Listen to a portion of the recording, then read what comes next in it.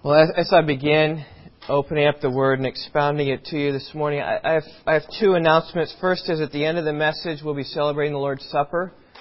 It's very appropriate as we think about the plagues, and we'll end with the plague of Passover. It's very appropriate. Also, I want to mention that we have been pushing and encouraging you to read through the Bibles, to read through the whole Bible together. This year, we've distributed Bible reading schedules. We've been preaching through the Bible in an effort to help minimize the unfamiliarity with much of it. My wife really has composed a bunch of songs called 12 Stages Bible Songs. 13 songs to teach the Bible structure and list. These songs are like not worship songs, but some of you have seen some of these. These are songs like that go through the prophets. And you can sing through all the prophets and who they are and thus get to know them. They are songs that go through the plagues. They just kind of sing through the 12 plagues. You might know who the plagues are. They sing through also the kings of Israel and the kings of Judah. And we have found a great help in this. The book, and we have a CD that we provided. These are kind of things you maybe put by your kids' beds and just let them listen to this. We found great help in our family as we go through the Bible to know, Ahaziah, I know he's a king, and I know that Jehoram comes next.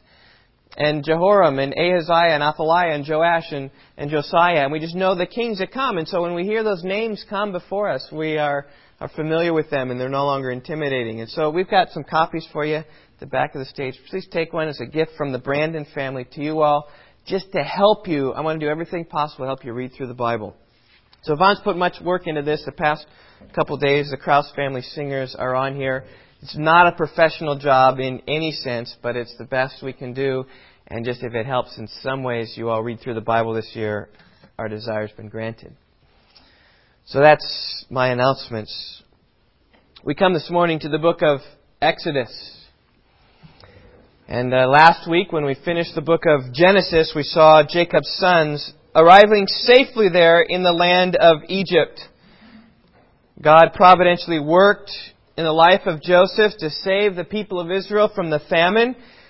And they settled in the land of Goshen where they acquired property and were fruitful and became very numerous. That was Genesis 47 verse 27. This morning as we come to the book of Exodus, it's really a continuation of Genesis. The sons of Israel are still in the land of Egypt. They're still increasing in number. In fact, we read in Exodus chapter 1 verse 7 that the sons of Israel were fruitful and increased greatly and multiplied and became exceedingly mighty so that the land was filled with them. And such a population explosion among the Hebrew people was in fulfillment of everything that God promised to Abraham, Isaac, and Jacob. To each of these patriarchs, God had promised that they would be a great nation. Right? And to be a great nation, you need to have a great number of people. And so if the Hebrew people saw themselves increase in number, they would have been encouraged. But such an increase in the number of people caused great concern for the Pharaoh in Egypt. He said in Exodus 1 verse 9 and 10, "Behold, the people, the sons of Israel, are more and mightier than we. Come, let us deal wisely with them, or else they will multiply. And in the event of war, they will also join themselves to those who hate us and fight against us and depart from their land." Moses was concerned this great number of people, the Hebrew people in the land of Egypt, would leave the land someday, and it terrified him. And so his solution was to enslave them. He saw free labor. So enslave them and compel them to build storage cities for the Egyptians. And these Egyptians made their lives bitter with hard labor in mortar and in bricks. And due to their hardship, these people of Israel could do only one thing. They could merely just cry out to the Lord for help.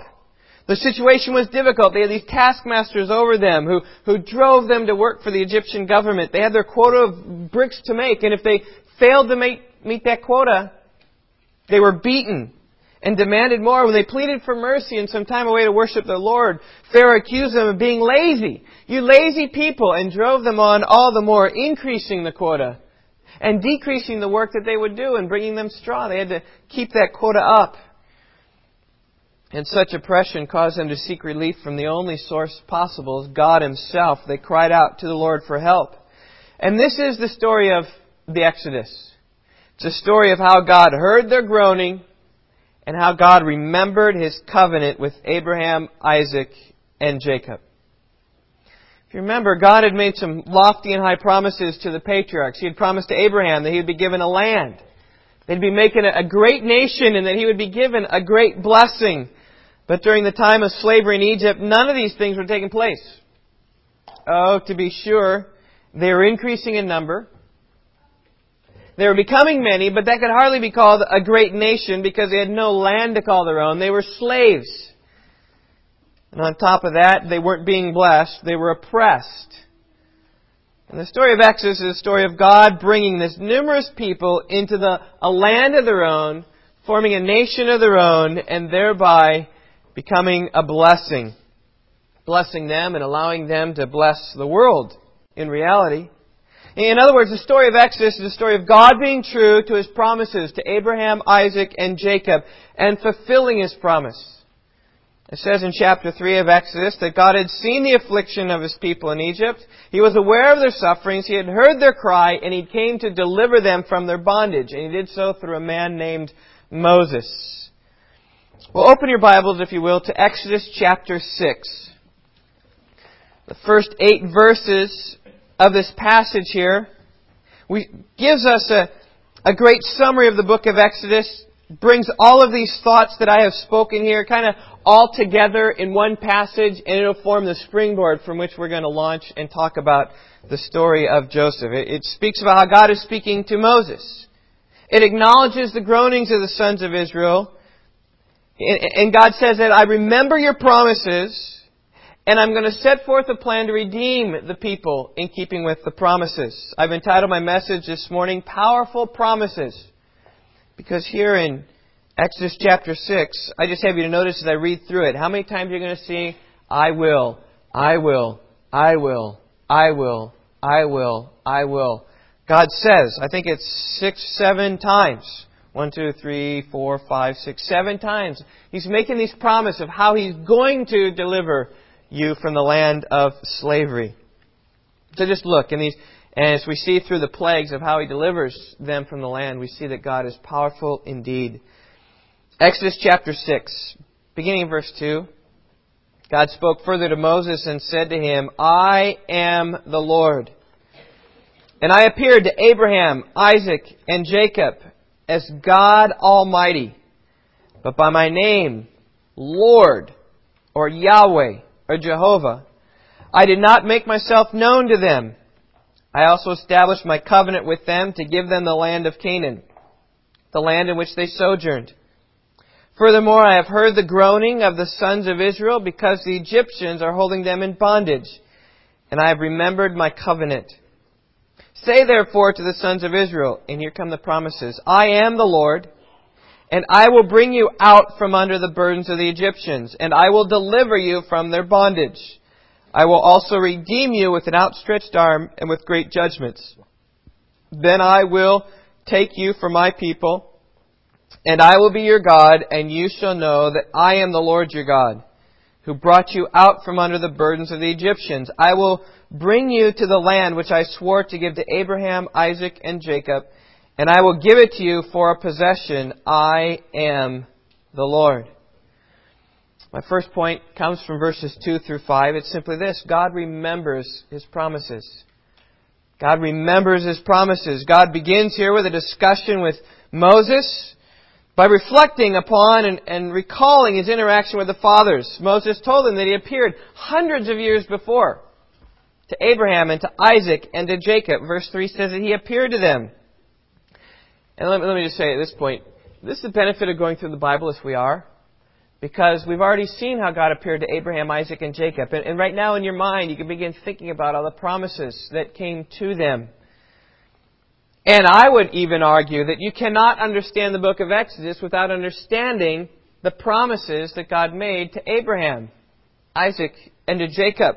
Right? Because it's precisely because of the promise that God promises to deliver His people. Right? And that's the point of verse 5. I have heard the groanings of the sons of Israel because the Egyptians are holding them in bondage. And here it is.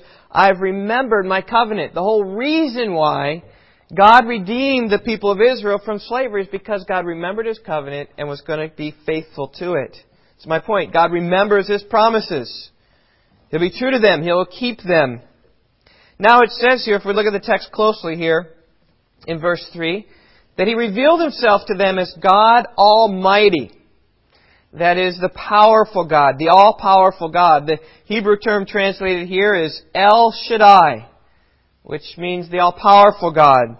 God Almighty, right? Not just the mighty God, but the Almighty God is who we're talking about here. And He chased this down, and He does indeed appear to Abraham.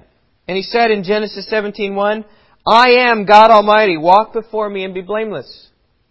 Isaac knew of the almighty power of God. When he blessed his son Jacob, he said, may God Almighty bless you and make you fruitful and multiply you. Genesis 28:3. And even Jacob knew God as God Almighty. Genesis 35 verse 11. I am God Almighty, be fruitful and multiply. But here in verse 3 we find that God says His revelation to Moses was different. He didn't reveal Himself as God Almighty. He revealed Him to Moses by His name, as it says there, Lord. Or as the Hebrew says, Yahweh. Now if you look at your English Bibles carefully, you'll see that the word there, Lord, is in all capital letters. Capital L, capital O, capital R, capital D. And when the Lord is in all capital letters like that, it signifies the name of the Lord. Perhaps in your margin you see something that says YHWH. It's in the name of God. To the best of our knowledge, it's best pronounced Yahweh. Some translations, like the American Standard Version of 1901, translates this using Jehovah, which is a good word, right? So I revealed myself to you, Moses, by my name, Yahweh, or Jehovah. If you've read through the book of Genesis, you know that names have significance. Abraham, father of a multitude, right? Isaac, Yitzhak, to laugh because Sarah laughed at the hearing that she's going to have a child. Jacob, Yaakov, heel, because Jacob was grabbing the heel, supplanting. Right? Joseph, Yasaph, means to add. Rachel prayed that the Lord would add to her another son. And the imagery here of the Lord's name, Yahweh, is equally rich. God appeared to Moses in Exodus chapter 3. And when He said initially to Moses, go and talk to the people, the sons of Israel. Initially Moses kind of objected. And he says, what if they ask me what his name is? What's your name? And he said, I am who I am. And the name Yahweh is related to these words. Yahweh is a form of to be. So when God says His name, He is being. That's what God's name means. It means being. He is the eternal one, the one with everlasting character, the one who has always existed and always will be, the Ancient of Days, the self-existent one who needs no other. And that's what God is saying here. But by my name, Yahweh, I did not make myself known to them, but now I am making myself known to you. Now the reason why this word isn't translated is mostly because of Hebrew culture. Many considered, Jews, God to be so high and holy that we shouldn't even say His name. I mean, we do this with people, right? The President of the United States walks into a room, people ask him questions, what do they say? They say, Mr. President, da-da-da-da. Because of his position of authority, He's respected. And so also with God, the Jewish people consider His name so holy they wouldn't even say it. That's why we don't even know exactly how to say Yahweh or Jehovah. Because for hundreds, thousands of years, the Jews never said the name of God. In fact, even when they're reading along, when it says, I appeared to you by my name, they come across Lord, they'll replace it and they'll say Adonai, which is Lord. Or they will say Hashem. How means that the name is what they will say. And so in an effort, in some sense, to do what they have done, the New American Standard, just every time, and many Bibles do this, anytime it says Yahweh, they just put Lord. But Lord is His name, and we will see, even coming through the Exodus, that the name of God is a big deal, and He wants to make His name, Jehovah, known. That's the point of verse 3. In verse 4, again, He's remembering the promises. I established my covenant with them to give them the land of Canaan, the land in which they are sojourning. And 2 weeks ago, we went through several passages that demonstrated that God made this promise to Abraham, and He made it to Isaac, and He made it to Jacob. And when God makes a promise, you might be sure that it comes to pass. I mean, that was a thrust of my message last week, that God will go through incredible means to ensure that His promises are fulfilled. He will even use the evil of others. In fact, He will even design the evil of others to accomplish His good intent.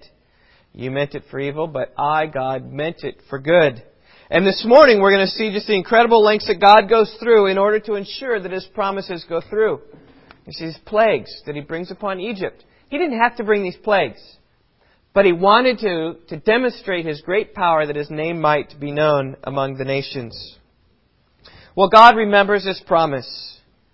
My point number 2 is this. God renews His promise, and I'm going to jump to the end of the text because that's where God picks up this thing again. I think it makes most logical sense to look at that. He renews His promise. Look at verse 7. Then I will take you for my people, and I will be your God, and you shall know that I am the Lord your God, who brought you out from under the burdens of the Egyptians. I will bring you to the land which I swore to give to Abraham, Isaac, and Jacob, and I will give it to you for a possession. I am the Lord. These verses really are a renewal of the promises that God made to the patriarchs. As I said before, it's been several hundred years since they'd heard from God, and now again from the mouth of God, He renews His covenant with them. And He wants to affirm to them these promises that made to Abraham, Isaac, and Jacob still hold true today. He said, verse 8, I will bring you into the land. I will give it to you for a possession. Everything I promised about the land, it's going to come true for you. But the better renewal is found in verse 7. In this verse, God promises to be their God and they will be His people. And that is ultimately, that's the best promise that God has in all the Scriptures. I will be your God and you will be my people. It's repeated many, many times. One commentator said that it was almost 50 times in the Bible. This promise is stated in one way or another. It's really the ultimate pledge of God, which you'll see this as you read through the Bible again and again and again. I will be your God and you will be my people. We will dwell together. We will be with one another. We will enjoy one another. That is the message of the Bible. God made it to Abraham. Genesis 17:7. I will establish my covenant between me and you and your descendants after you throughout their generation for an everlasting covenant to be God to you and to your descendants after you. God promised it in Jeremiah's day. Jeremiah 31 verse 33. This is the covenant which I will make with the house of Israel after those days, declares the Lord. I'll put my law within them, and on their heart I will write it. And I will be their God, and they shall be my people. Ezekiel said the same thing. Ezekiel 36 verse 28. I will put my spirit within you and cause you to walk in my statutes, and you will be careful to observe my ordinances. You will be my people, and I will be your God.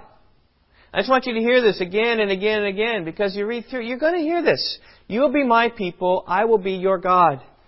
Zechariah said the same thing. Behold, I am going to save my people from the land of the east and from the land of the west, and I will bring them back, and they will live in the midst of Jerusalem, and they shall be my people, and I will be their God in truth and righteousness. And ultimately, did you know that in Jesus Christ, this promise comes to us?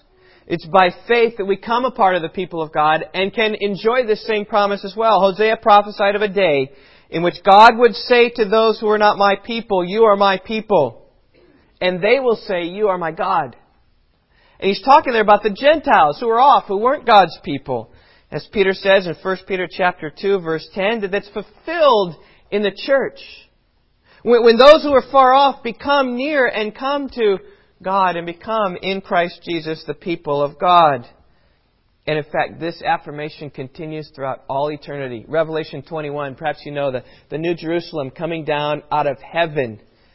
God says, Revelation 21 verse 3, Behold, the tabernacle of God is among men, and He will dwell among them, and they shall be His people, and God Himself will be among them. This is a great reality that all of us who believe and trust in Christ can look forward to. The time in which we'll be with God and fellowship with Him.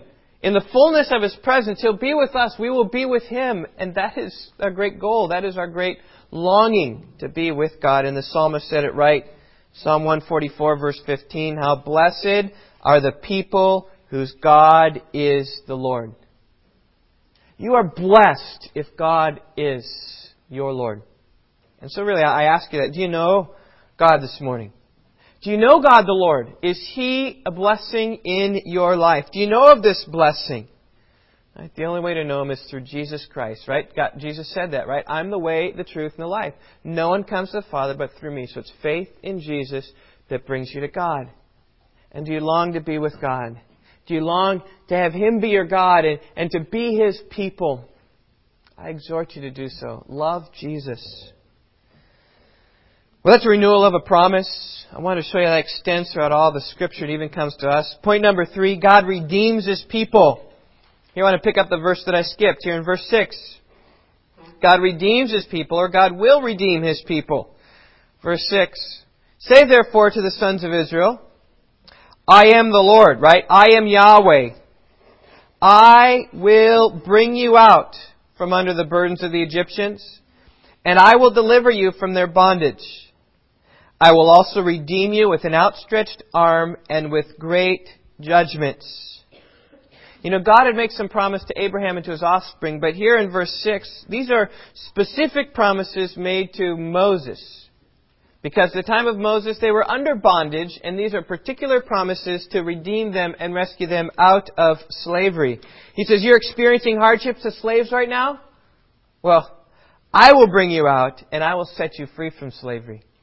He says, you people are in the bondage that you're experiencing right now. I know that, but soon you're going to be set free. I will deliver you. I know that you're slaves right now, but I will ransom you out of your slavery. I will redeem you. 3 times here in this verse. I will take you out. I will rescue you. And it's clear what God plans to do. He plans to take the people out of Egypt and free them. Now, never think that such things caught God by surprise. It's not as if these people now were in slavery and God says, oh no, my people, they should be in Canaan, but now they're in slavery in a foreign land. What am I going to do? Perhaps you remember in Genesis 15 that God told Abraham, know for certain that your descendants will be strangers in a land that is not theirs, where they will be enslaved and oppressed for 400 years. But I will also judge the nation whom they will serve, and afterwards they will come out with many possessions. Even in promising to Abraham, He knew that the people would go into slavery. In fact, even God caused them to go into slavery, right? God caused them to go into Egypt, right? That was last week, Genesis 50, verse 20. And He knew, God did, that He would redeem the people from slavery and thereby giving great glory to Himself. And that's the point of Exodus. God redeems His people in such a way that He brings great glory to Himself. I mean, I think about this redemption that God could have done out of the land of slavery. He could have done so in many, many different ways. You remember when He called Abraham out of Ur of the Chaldeans? What did He say to Abraham? Get up and go to a land I'll show you.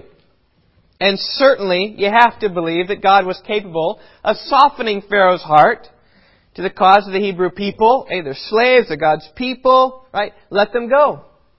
God certainly could have softened Pharaoh's heart.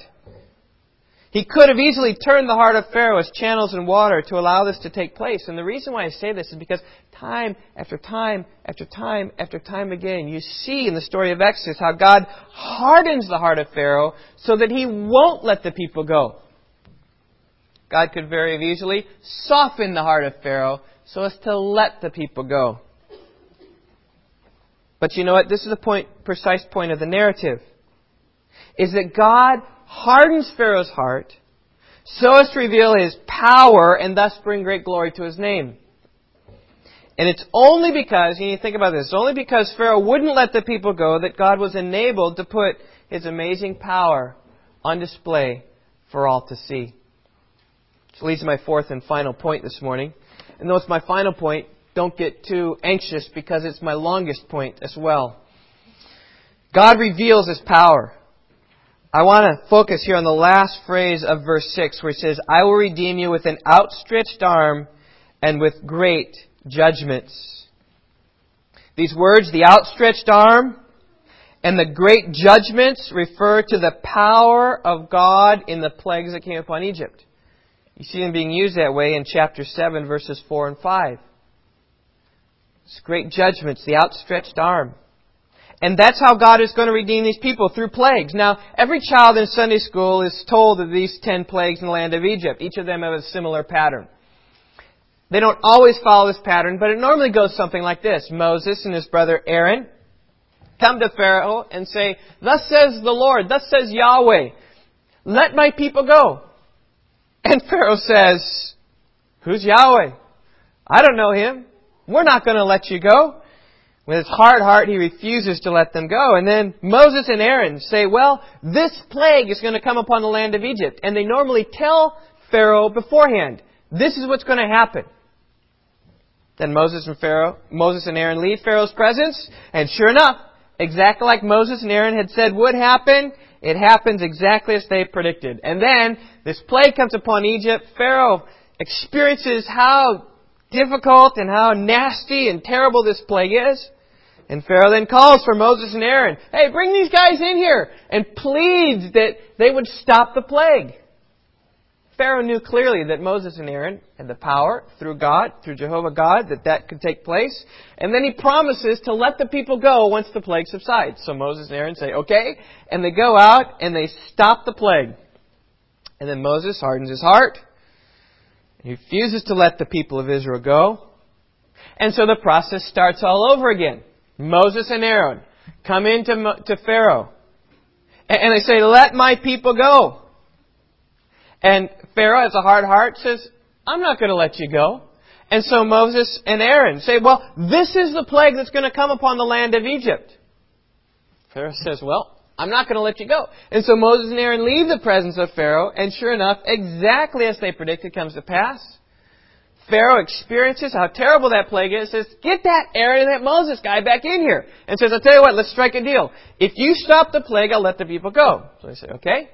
And in fact, even in some sense, they say, "Okay, the honor is yours, Pharaoh. You tell us when the plague should stop." He says, "Tomorrow stop it." So they say, "Okay." So Moses and Aaron then go out, raise their hand to the Lord, pray to the Lord, seek the Lord. The plague stops tomorrow. And then Pharaoh hardens his heart again and refuses to let him go. And the same thing comes again. 10 different times this whole thing is repeated. First, the water in the Nile is turned to blood. Happens in chapter 7. The fish that were in the Nile died. The Nile became foul and smelly and awful.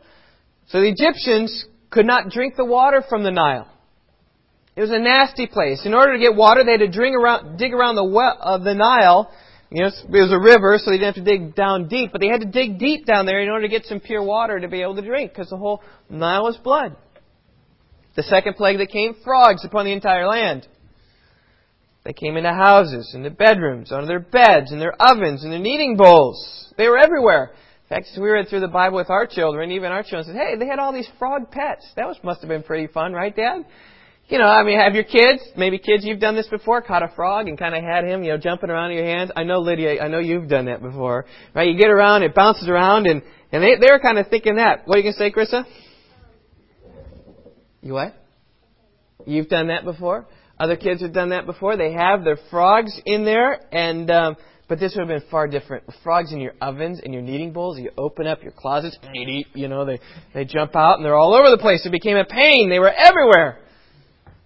The third plague, gnats, all upon the land of the Egyptians. It may have been lice, as the King James says. Most commentators today think it's gnats, little creatures everywhere, making a nuisance of themselves, right? And you guys know what it's like to be out in the summer and you got these bugs all over the place. You didn't like that at all.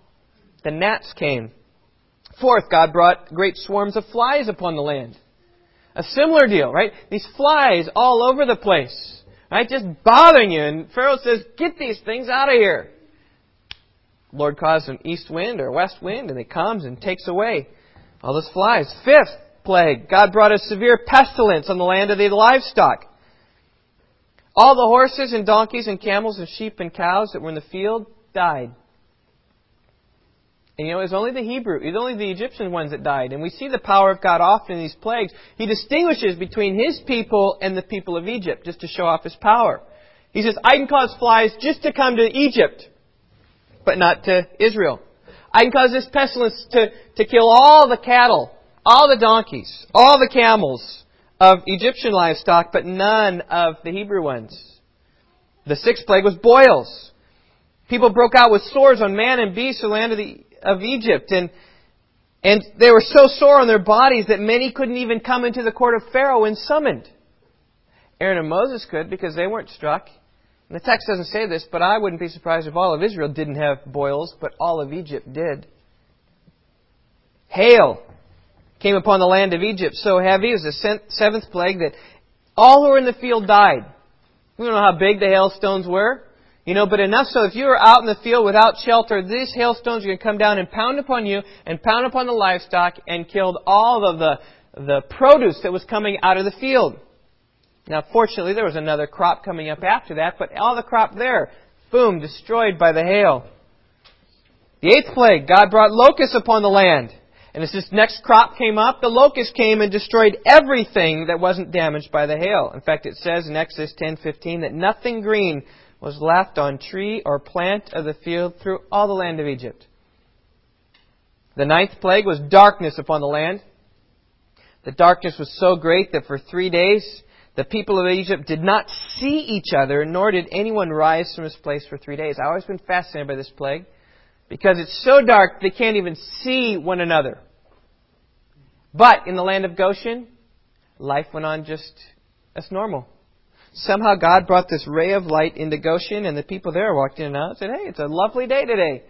But God can separate light and darkness in the air. It shows His power. And then the worst of all, 10th, the Lord went through all Egypt during the night and killed the firstborn in the land of Egypt, from the firstborn of Pharaoh who sits on his throne, even to the firstborn of the slave girls behind the millstones and the firstborn of the cattle as well. The Lord going through the land of Egypt, discriminating clearly of the firstborn of the families and seeing to it they died. Now you have to ask yourselves this question. When you think about the plagues, why did God do such a thing? Why did He do it? It seems to be cruel and unusual punishment in many ways. But fortunately for us, you go throughout these plagues, God gives specific statements in the Bible about why He did what He did. And that's our purpose. I want to take you to a few of them. Turn over in your Bibles to Exodus chapter 7, verse 3. There we read, verse 3, 4, and 5, I will harden Pharaoh's heart, that I may multiply my signs and my wonders in the land of Egypt. When Pharaoh does not listen to you, then I will lay my hand on Egypt and bring out my hosts, my people, the sons of Israel, from the land of Egypt with great judgments. The Egyptians shall know that I am the Lord when I stretch out my hand on Egypt and bring out the sons of Israel from their midst. Here's the purpose of it all. God hardens Pharaoh's heart so that with a purpose He might multiply His signs and His wonders. And the end of it all comes in verse 5. That the Egyptians will know that it was the Lord, it was Yahweh, it was His name, it was Him who brought them out from the land of slavery. In other words, God performed His signs that His name might be made known, even especially to the Egyptians. Then when they hear the name of the Lord, they say, oh, I know that God. He's the God of the place. He's powerful God. Well, let's turn over to another one. Exodus chapter 7, verse 17. Thus says the Lord, by this you shall know that I am the Lord. Right? Again, the same thing. By this you'll know that I'm Yahweh. By this you'll know that I am the self-existent God. Behold, I will strike the water that's in the Nile with the staff that's in my hand. It will be turned to blood. Right? As the waters turn to blood, Pharaoh will know that the Lord Yahweh is the one working the miracle. A purpose statement again comes in chapter 8, verse 21. For if you do not let my people go, behold, I will send swarms of flies on you and your servants and on the people and into your houses. And the houses of the Egyptians will be full of swarms of flies, and also the ground on which they dwell. But on that day, and here we see the distinguishing power of God, controlling flies. On that day, verse 22, I will set apart the land of Goshen where my people are living, so that no swarms of flies will be there, in order that you may know that I, the Lord, am in the midst of the land. Right? What an amazing thing, right? The swarms of flies come only upon the land of the Egyptians, not upon the land of Goshen where the people of Israel were living. And the division came about specifically with a purpose that Pharaoh might know that Yahweh, Jehovah, was in the midst of the land. Specific plague so that Pharaoh might know that Yahweh is God. Exodus chapter 9, verse 13. I read 13, 14 through 16. The Lord said to Moses, "Rise up early in the morning and stand before Pharaoh and say to him, 'Thus says the Lord, the God of the Hebrews, let my people go that they may serve me. For this time I will send all my plagues on you and your servants and your people so that,'" okay, you got to catch these purpose clauses. God is really clear why He did these things. "So that you may know that there is no one like me in all the earth. For if by now I had put forth my hand and struck you and your people with pestilence, you would have been cut off from the earth. But indeed, for this reason I have allowed you to remain, in order to show you my power and in order to proclaim my name throughout the whole earth." I trust you're beginning to see a pattern here, right? Verse 14 says that God sent these plagues so that the Egyptians might know that there is no other God like the Lord in all the earth. Verse 16 says that God was allowing the Egyptians to stay alive, that He might have the opportunity to show His power and His name, right? Yahweh throughout the whole earth, right? It just says there, these two things I've been kind of pounding into you, right? In order to show my power, just how strong God is. And also my name, that you know who it is that has all that power. It's Jehovah. It is the Lord. It is Yahweh Himself. At this point, you need to see that God was in absolute control over this whole situation. God determined what plagues would come, when the plagues would come, who the plagues would affect, and how severe they might be. He could have wiped the Egyptians away. But you know what? What if God would have wiped the Egyptians away with a pestilence? What would have happened? God would have lost His stage and would no longer have had the opportunity to display His wondrous power. You know, I remember visiting a farm one time, and this farm had a dog. It was a big German Shepherd. And this big German Shepherd was kind of sitting in the shade of a barn.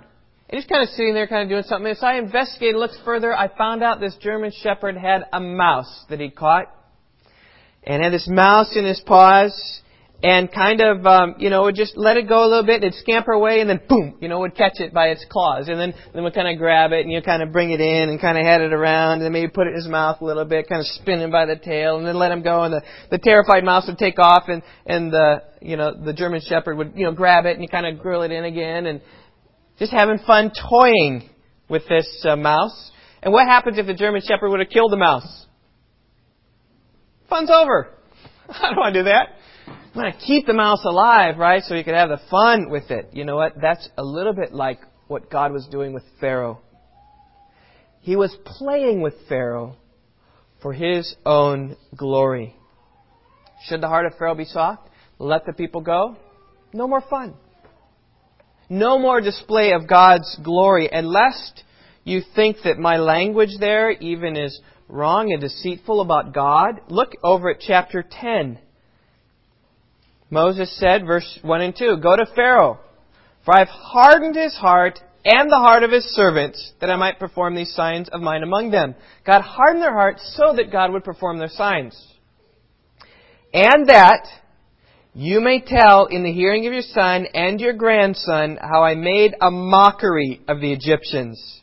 And now I perform my signs among them, that you may know that I am the Lord." God was mocking all-powerful Pharaoh. He was toying with him. He was playing with him, saying, "You think you're powerful, Pharaoh. You have dominion over all these million people as slaves. I am the one who's more powerful than you are, and your power is like nothing before me." God was mocking them. And God hardened Pharaoh's heart and the heart of the servants with a specific goal that He might do these signs so that God's name would be told from generation to generation to generation to generation to generation. You might tell your sons, you might tell your sons' sons, and they might tell. And for whole history, and I'd always look back upon what I did with Pharaoh, and for all time, you can tell the people of how glorious I am and how powerful I am. In fact, even as you read through the Bible, you're going to find time and time and time again this event of the Exodus referred to again and again and again to speak of God and His mighty power and the glory of His name. Well, we could look at other passages here in the Exodus story and narrative that make the same point. The reason why God did these plagues was so as to make His glory known, to show His power, and to make His name known, not only to the Egyptians, but also to the Jews as well, who would hear the story down through the ages. In fact, that's the point that Paul makes in Romans chapter 9, verse 17. The Scripture says to Pharaoh, "For this purpose I raised you up, to demonstrate my power in you, that my name might be proclaimed throughout the whole earth." Like the promise of the patriarchs, again and again and again, you'll see these plagues again and again and again mentioned in Scripture very often. Well, as I bring my message to a close this morning, I want us to focus upon and think upon the last plague, which is about the death of the firstborn. Because in this plague, God displays His power in greater ways than all the others. And this way, God sets up a ritual that for time, forever, people would always reflect upon this and know that He is the Lord. Turn over to Exodus chapter 11. We see in verses 4 through 8 the story of what will take place. Moses said to the people of Israel, okay, not to Pharaoh this time, "Thus says the Lord, about midnight, I'm going out into the midst of Egypt, and all the firstborn in the land of Egypt shall die. From the firstborn of Pharaoh who sits on his throne, even to the firstborn of the slave girl who's behind the millstones. All the firstborn of the cattle as well. Moreover, there shall be a great cry in all the land of Egypt, such as there has not been before, and such as shall never be again. But against any of the sons of Israel, a dog will not even bark, whether against man or beast, that you may understand how the Lord makes a distinction between Egypt and Israel. All of these your servants will come down to me and bow themselves before me, saying, Go out, you and all the people who follow you. And after that I will go out." And he went out from Pharaoh in hot anger. By far, this is the worst plague that comes upon the people of Egypt. I mean, the people of Egypt had experienced sour drinking water, but they got around that just by digging in the side of the Nile. They'd experienced darkness of land. It really just brought life to a standstill for a couple of days. They'd experienced nuisance from frogs, gnats, and insects. That's just a nuisance. You can live beyond that. They'd experienced the pains of boil upon their skin. Getting a little more personal, right? Skin for skin. That's what the devil told God about Job. Start touching him more closely. But they got over that. They experienced loss of crops. Their financial trust and help was all gone to the hail and the locust. And they didn't even experience some death before, right? Their livestock had died in the hail, and the pestilence upon the livestock. And in fact, even those men who refused to seek shelter died as well. So they experienced some things, but this last plague was by far the worst and most extensive. Every family tasted death personally. From the royal family to the slave girl, from the highest official to the captive in the dungeon, including their livestock, including their animals, including their pets, including their cows, including their camels, every firstborn died. And as the Lord went through the land of Egypt, He was very careful and discerning. It was only the firstborn that was put to death, but it was the firstborn that was put to death, both man and animal. And I'll say this, such a deed not only demonstrates God's power, but also demonstrates God's omniscience. I mean, how else could God visit hundreds of thousands of homes and come in and discern which child or animal was the firstborn and see that it died? Takes power, right? Takes omniscience, right? They're sleeping in their beds. He knows which one is the oldest. He goes out to the cattle, to the barn, and He knows which offspring was first. Strikes them all dead. This plague is ultimately the one that broke the heart of Pharaoh. In other plagues, we saw Pharaoh bending,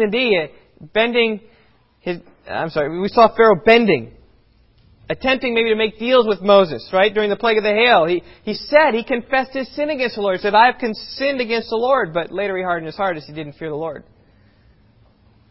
During the plague of the locusts, Pharaoh came and told Moses, Go, serve the Lord, your God. Right? But when the plague relented, once again, he hardened his heart. He said, go serve the Lord, right? But he wouldn't let his children go. You go without your kids. And Moses said, no, I've got to go with my children. Pharaoh saw that throughout the land there was no home which someone wasn't dead, and finally he let the people go. And the Hebrew people were enabled to escape before God hardened his heart again. Because it's important, they got out before Pharaoh hardened his heart, because even in this last one, even as broken as he was, finally said, okay, let everybody go, he still hardened his heart and follows after them. We don't have time to look at that this morning, but that's the great plague of the Red Sea. Splits the Red Sea, Pharaoh's army comes in and buries them and kills them all. Now the miraculous thing, though, of this story is this, is that none of the Hebrew households experienced death. Because God made a distinction between Egypt and Israel. In Goshen, all was still that night. Not a creature was stirring, not even a mouse. So it says in verse 7, not even a dog barked. It's because these Hebrew households were told what to do to escape death. The first 13 verses of chapter 12, we could read there and find out what it was that the Hebrew people had to do. Here's what they had to do. On the 10th of the month, God told them to take an unblemished male lamb, take it into your home for a few days. And 4 days later, on the 14th of the month, you're to take that lamb and slaughter it together at twilight. Twilight, just when it's starting to get dark, you slaughter that precious lamb that had come into your home. And then when you take that lamb, you take the blood and paint just red all along the sides of the doors and all along the top crossbar of the door at night. And then you eat everything of that lamb and then go to sleep and sleep soundly. Because when the Lord came at midnight and He saw the blood upon your house, He'll pass over your house. And He'll pass over the next house if there's blood there. But if there wasn't any blood there, He was going to kill the firstborn. And that's indeed what happened. He killed the firstborn land of Egypt, but in the land of Goshen, where the Hebrew people were, they'd painted their doorposts. And what did God do? He passed over those homes. And thus the name Passover. And from that day on, 3,400 years ago, the Jews have celebrated the Passover feast. 3,400 years. It's by divine mandate, right? Look at verse 24 of chapter 12. God says this, and you shall observe this event as an ordinance for you and for your children forever. When you enter the land which the Lord gives you, as He has promised, you shall observe this rite. And when your children say to you, what does this rite mean to you? You shall say, it is a Passover sacrifice to the Lord, who passed over the houses of the sons of Israel in Egypt, when He smote the Egyptians, but spared our homes. And the people bowed low and worshipped. Right? This is my point. Right? It really comes back to chapter 6. Right? God reveals His power in the plagues. The whole reason why the Jewish people were to celebrate the Passover was so that they could tell the children about God's power in redeeming them from slavery in Egypt. And I say to you, if you ever have the opportunity to celebrate a Seder meal with some Jewish people, jump at the chance and take it. Because it will teach you much about the Exodus. It will teach you much about how big that event was for the Jews, because the whole dinner is centered around retelling this story of the Exodus.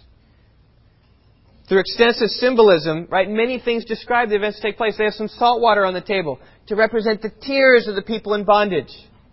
They serve bitter herbs and horseradish to represent, as you taste it, to taste the bitterness of slavery.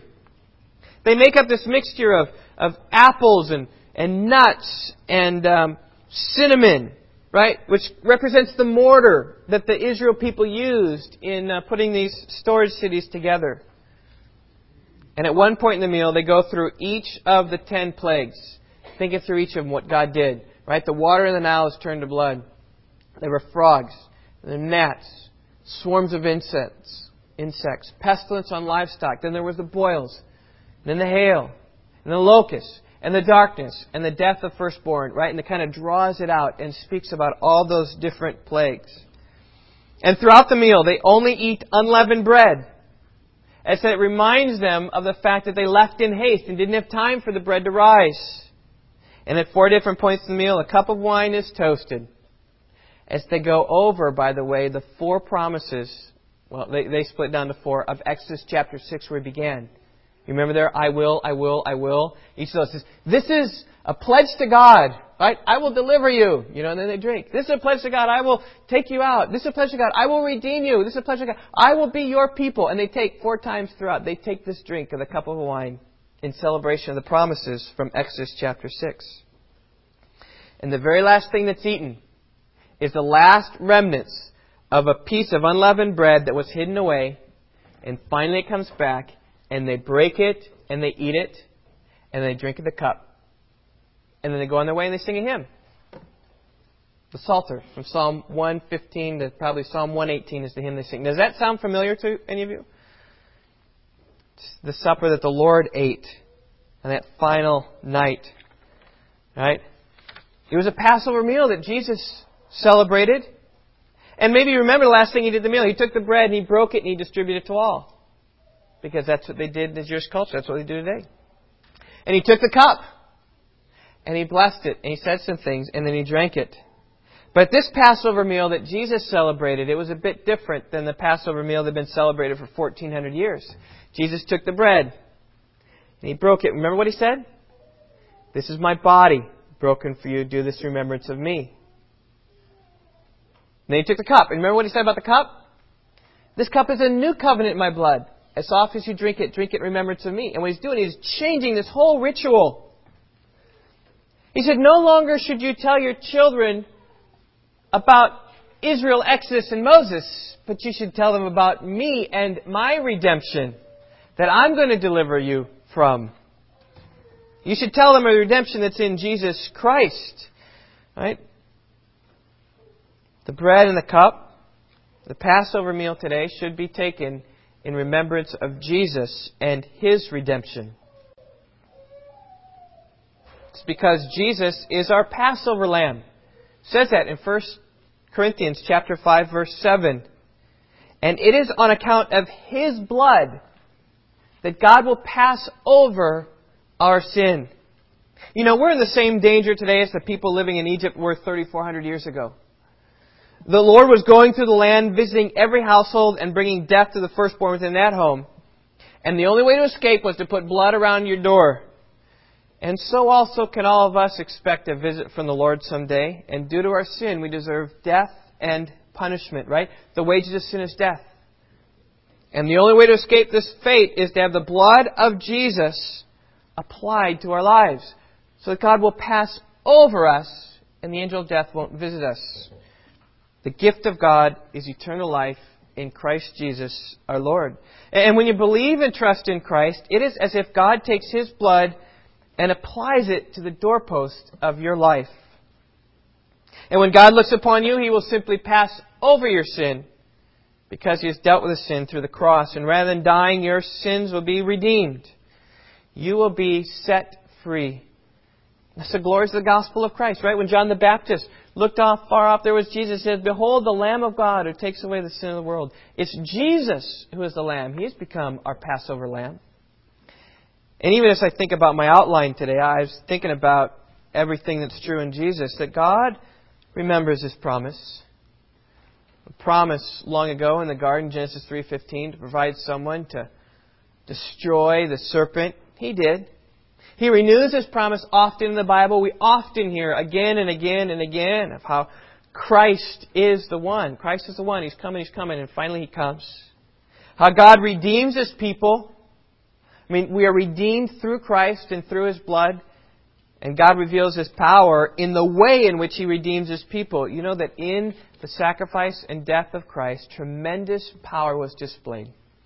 Power and weakness as God came down to be a man, to die for the sins of those who would believe.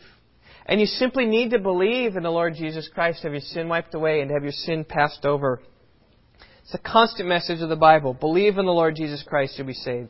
If you confess with your mouth Jesus Christ as Lord and believe in your heart that God raised Him from the dead, you'll be saved.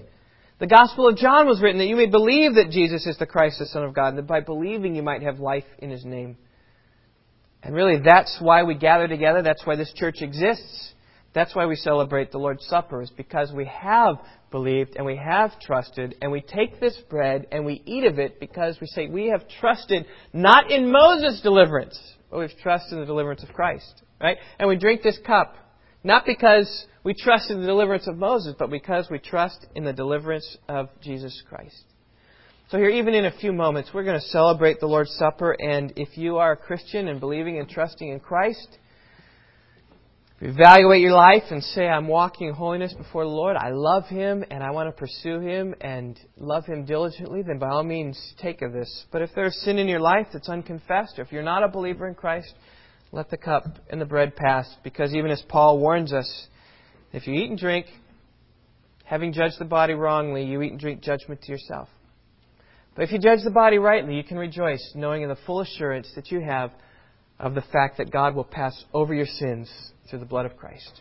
Let's pray as we transition, think about the Lord's Supper.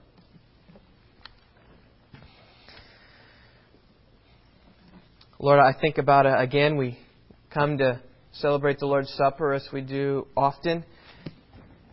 And it is something that we do to gather as a community.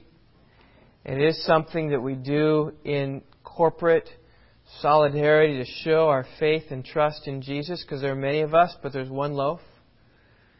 And so, God, I pray this. We even reflect upon the story of the redemption from Egypt. As we think about the great redemption that's in Christ, I pray that for the praise of your glory, we would rejoice in Him. God, we long for the day that we will see the New Jerusalem coming down from heaven, and we will be with you, and you will be our God, and we will be your people. And this cup and this bread that we take of this morning is something we do until you come. Because even Paul says that you do this until you come. It's a proclamation, God, of our trust in your return.